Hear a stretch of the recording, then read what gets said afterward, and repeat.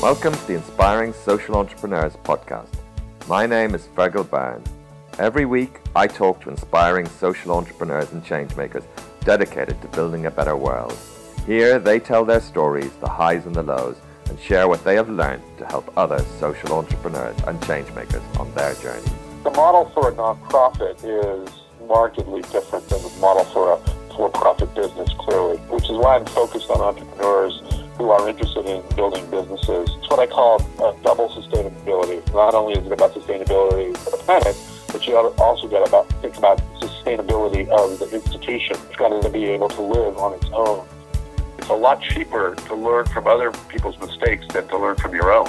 Both are important, but the more you learn from other people's mistakes, the faster you get to where you want to go, and the more cheaply you get to where you want to go. I'm very pleased today to introduce Paul Matucci. Paul, together with his family, is founder of Feeding 10 Billion, a non-profit resource centre for food system entrepreneurs. Its mission is to help food entrepreneurs realise their goal of building sustainable companies that make an impact, create jobs, and generate returns for investors. Paul is also a general partner of US Venture Partners. Thank you, Paul, for taking the time to speak to inspiring social entrepreneurs. What I'd like to do is talk to you a little bit about your experience with Feeding 10 Billion and get some insights into the journey you've been on, some of the things you've learned, and some of your successes. So can you tell me a little bit about what you do and what your inspiration was for setting this up? Yeah.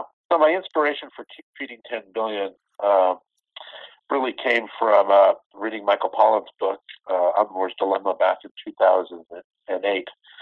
After reading the book, I realized that I had been disconnected to the food system for many, many years.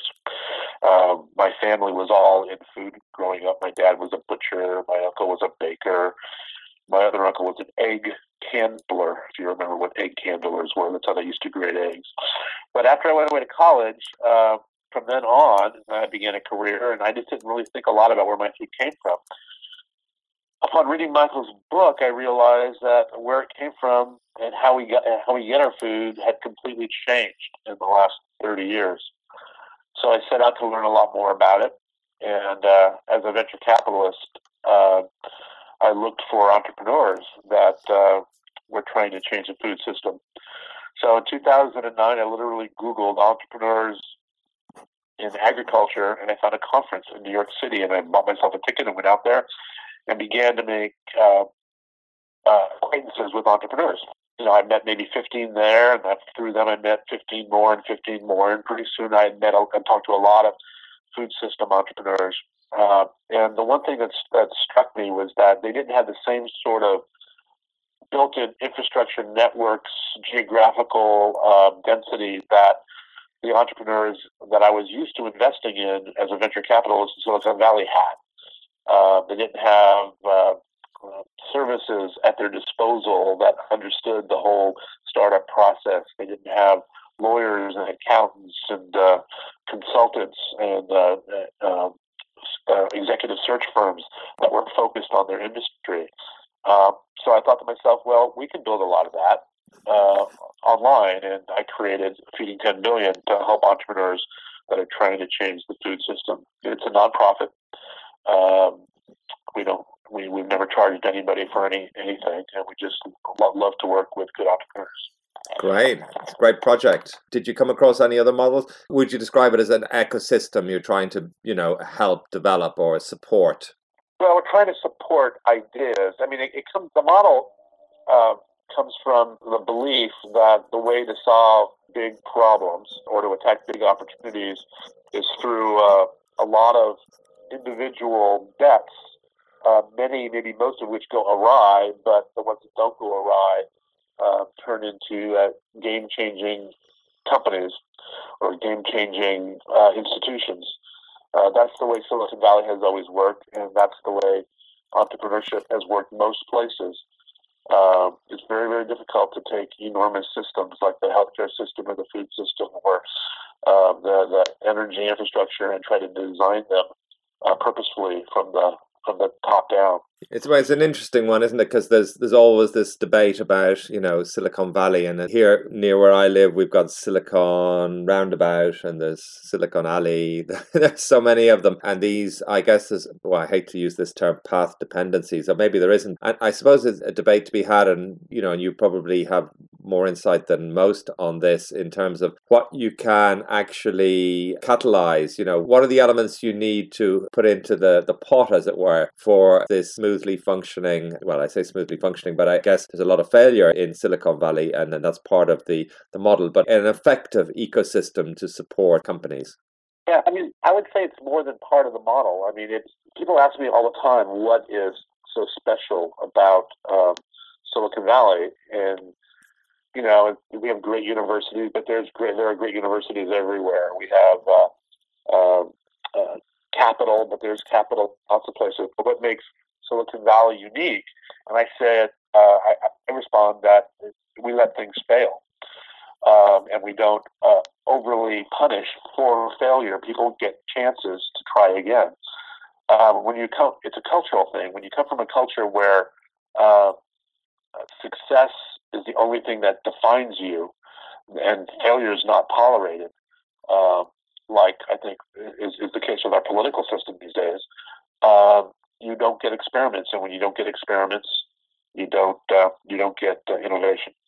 No, it's a very interesting point, and I can see, a lot of virtue in what you're saying. I suppose in terms of social entrepreneurship or, non-profits generally, that's a point Professor Ian McMillan makes from Wharton, who I spoke to, that it's a little bit of a different proposition if a non-profit goes under than maybe a small technology company, in the sense that it has people potentially in different ways who need this organization and are left high and dry when it fails. So there's potentially a higher cost to failure than in a more conventional business environment, possibly. That's true. I agree with that. But on the other hand, if it didn't exist in the first place, they would be in roughly the same position, whatever that institution is. The model for a nonprofit is markedly different than the model for a for-profit business. Clearly, which is why I'm focused on entrepreneurs who are interested in building businesses. It's what I call double sustainability. Not only is it about sustainability for the planet, but you also got to think about sustainability of the institution. It's got to be able to live on its own. Yes. And not rely on handouts for its continued existence. Yeah. And so there are other ways to solve problems. Don't get me wrong. No, I'm perfectly supportive and willing to let others do it. But what I know about is entrepreneurship. So that's what we focus on. It's a good point. There are many different ways, and the more the merrier, really, in terms of, because it's an evolving world, really, different ways of solving social problems. You mentioned there were things missing compared to what you'd experienced in Silicon Valley. What has been your experience in terms of the things that are most valued by food entrepreneurs that maybe you didn't expect at the outset, but are the most valuable? A lot of it is just it's basic blocking and tackling. It's that, how do I do a business plan? How do I put a deck together to raise money? Who do I go to raise money?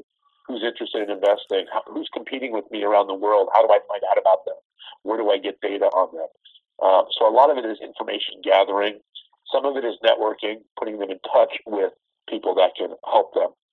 But most of it is information. The kinds of accolades we get is, well, gee, man, I had no idea where to get information on who else was in my space until I saw your site. And I found 14 other companies that are doing something similar to what we're doing. That's really helpful for an entrepreneur to understand who his potential allies, potential competitors are going forward. There was no such clearinghouse.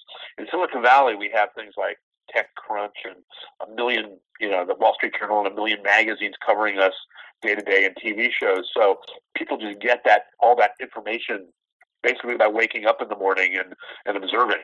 But in food and agriculture, that's not the way it works, at least not yet. There are some good informational sites, but there's not enough of them, and they're not as deep as they could be. Oh, that's very interesting. What are a few of the key things that you have learned, or just general insights about the food industry? What are a few things that you think would have the biggest impact if change took place? Yeah, those are two different questions. I mean, what I see is an overinvestment in the general idea of how do we get good good food to rich people in big cities. There's a lot of startups that are looking at solving the last mile logistical problem, so they can go to, instead of farm to table, they go to farm to kitchen table. That's nice, and I'm glad those businesses exist, but they really don't solve the three giant problems that we have, which is how are we going to feed 10 billion people, or 9 to 10 billion people by 2050? How are we going to do that without destroying the planet? And how are we going to redress the issues of the modern Western diet on healthcare? Those are the three big problems. So I focus on ideas. Feeding 10 billion focuses on ideas that somehow contribute to solving those three big problems. There's really four areas that I find to be particularly interesting. One is what I call precision agriculture and food system information technology, which allows growers and distributors to much more efficiently produce and deliver food. So things like the ability to fertilize or put down pesticides a lot more judiciously, because you know exactly where it's needed and when it's needed, rather than just spreading it on whenever you can, whenever you get the equipment, and letting it run off into the waste stream. So that's one area. Precision ag is one area that I think is really interesting. Another interesting area are protein substitutes. So plant-based protein substitutes for meat, because meat has become an extremely virulent issue with respect to the environment, including global warming, by the way. Yeah. And so I'm not suggesting that we should all be vegetarians. I mean, my dad was a butcher; he'd roll over in his grave. But 3 meals a week, 4 meals a week, change would make an enormous difference to how much meat we have to produce. And protein substitutes for animals, where we grow them, particularly fish. I mean, we basically wiped out the top level of the food chain in the ocean. So now we're trying to raise it on farms, and we're feeding it the next level of the food chain from the oceans, anchovies and sardines ground up and the like. And that's not sustainable either. So ideas that allow fish to easily digest plant protein, that's interesting. So those are two. Third is waste mitigation in the supply chain. We waste a lot of our calories. So how do we recapture a lot of those? And ultimately, feeding 10 billion people isn't a production problem. It's not a production question. It's a consumption question. And we solve consumption both by producing more and by using more efficiently what we produce, i.e. throwing less away. And then the fourth area that I think is really interesting is sustainable input, substitute for scarce, endangered inputs, mostly substitutes for petroleum-based inputs that leave the ecosystem more quickly than some of the things we can put down on plants right now. Right. That's quite a powerful set of programs. What about the whole area of genetics, genetic engineering? Yeah, I had a discussion with someone who, from a large company that produces GMO products, and his argument to me was people just don't trust the science because GMOs aren't bad. And I said to him, not that they don't trust the science, they don't trust you.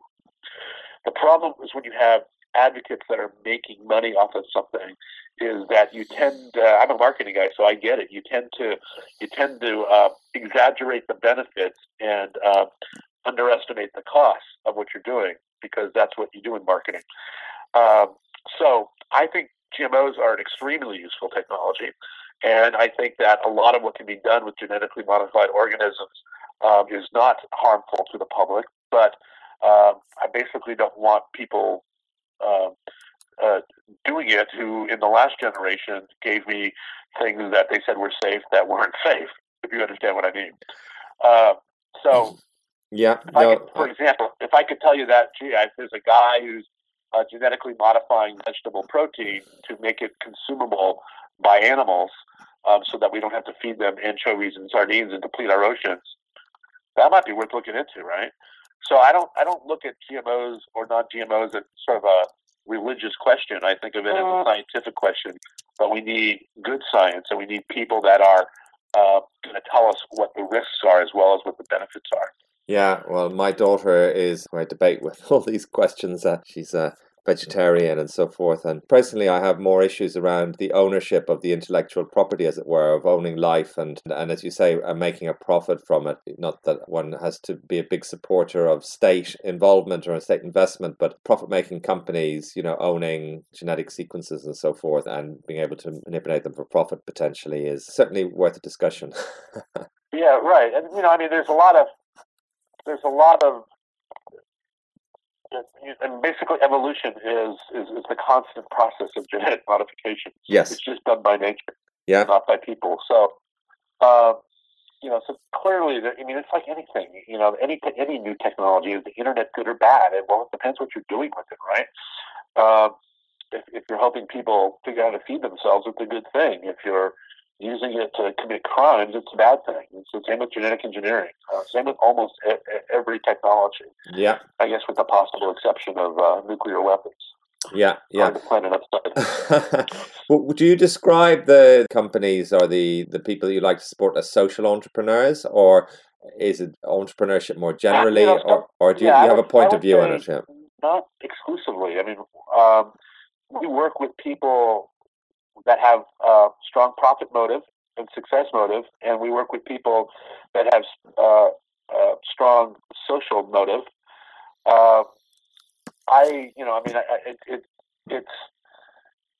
It's fashionable to call them social entrepreneurs, but I look at it as people finding ways to experiment in areas that can produce both social and economic benefits simultaneously.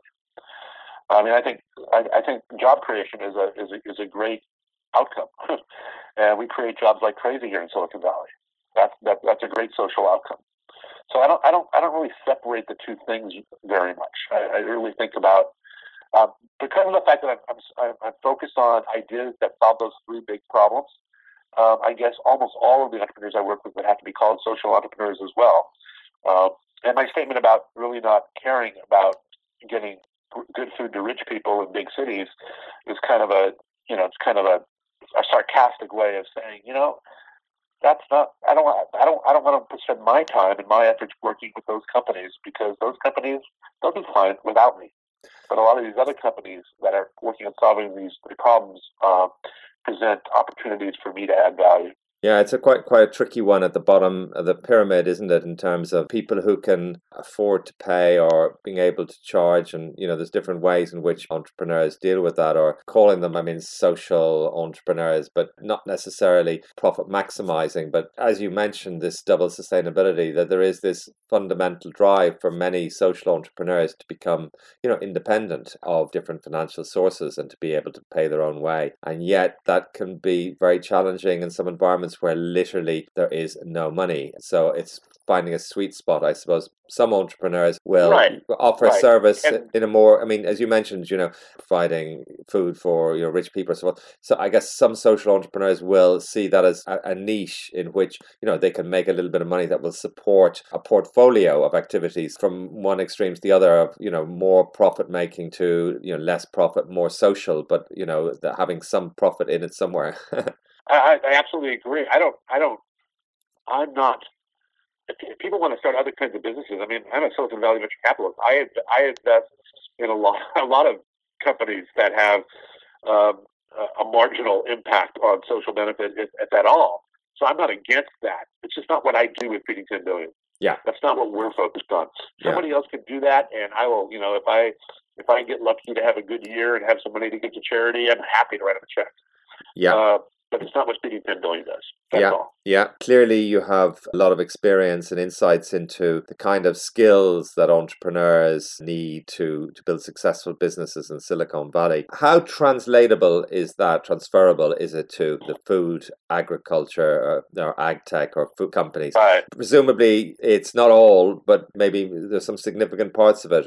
What are some of the challenges for food entrepreneurs that ideas they could take on board, you think, that would help them? Yeah, that's a great question. The things that are transferable are ideas about how you hire and motivate a team, how you build a structure for evaluation, how you manage the innovation process inside a company, how what are the tools for hearing what customers have to say, et cetera. So a lot is transferable, but there are things that are not very easily transferable. For example, in food, there are unique distribution channels and unique propensity or lack thereof to adopt new technologies that you have to deal with. Farmers don't adopt technology the way doctors do, or the way lawyers do, or the way investment bankers do. They have their own ways, and you have to understand those specifically. So we have to spend a lot of time learning the sort of the finer details of how things are done in food and ag. Additionally, big ag companies have not been a source of exit or capital for agricultural startups to the extent that is the case in many other industries, most notably technology, information technology, and healthcare, where mergers and acquisitions is a huge part of the model that allows venture investing to work and risk capital to be put to work. The big ag companies, they buy a company now and then, but you have people like Facebook and Twitter buying 2 or 3 a month, and that changes the economic equation, because I know that I'm only going to have if I'm lucky 1 in 10 superstars come out of the first 10 investments I make, but I got to have something useful to do with 5 or 6 other companies in order to make the model work. I have to get my money back, or maybe make a little bit, or whatever. Yeah. Because I'm only going to have 1 home run, and that's the way the risk. Otherwise, you can't take as much risk. Yeah. No, it's interesting. Financial risk. Yeah, no, absolutely. And I just one other question which I'm interested in. We talked about this transferability of learning and so forth. I think it's a very interesting question, and at the heart, I guess, of what you're doing is that idea that sharing information and that the sum being greater than the parts. And I was wondering, for profit-making companies in agriculture, how effective is that? This learning from each other, sharing insights that have been hard won in this area. Yeah, I think it's tremendously helpful. I mean, if I see it, I saw a company a few weeks ago that is developing an information system for people that grow pasture-raised animals as opposed to feedlot animals, and having the entrepreneur there, meet with other people that have sold technology to ranchers before is enormously valuable. It's a lot cheaper to learn from other people's mistakes than to learn from your own. Both are important, but the more you learn from other people's mistakes, the faster you get to where you want to go, and the more cheaply you get to where you want to go. So having people that get it is absolutely key.